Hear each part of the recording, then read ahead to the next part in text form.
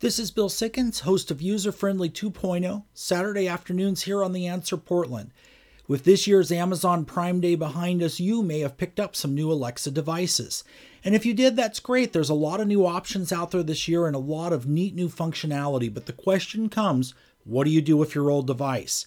And it's important to take care of this properly because if you don't, you can have a situation where somebody else can get into your information.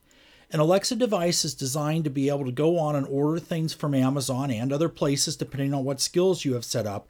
So it is a window in access to your financial information. There is a process that Amazon asks us to go through to be able to remove those old devices. It's called deregistering the device. And to do this, you go to Amazon, or you can go in on your app and go into the Alexa settings component where you can find a list of your devices. For exact instructions on how to do this, check out our Tech Wednesday blog at theanswerportland.com.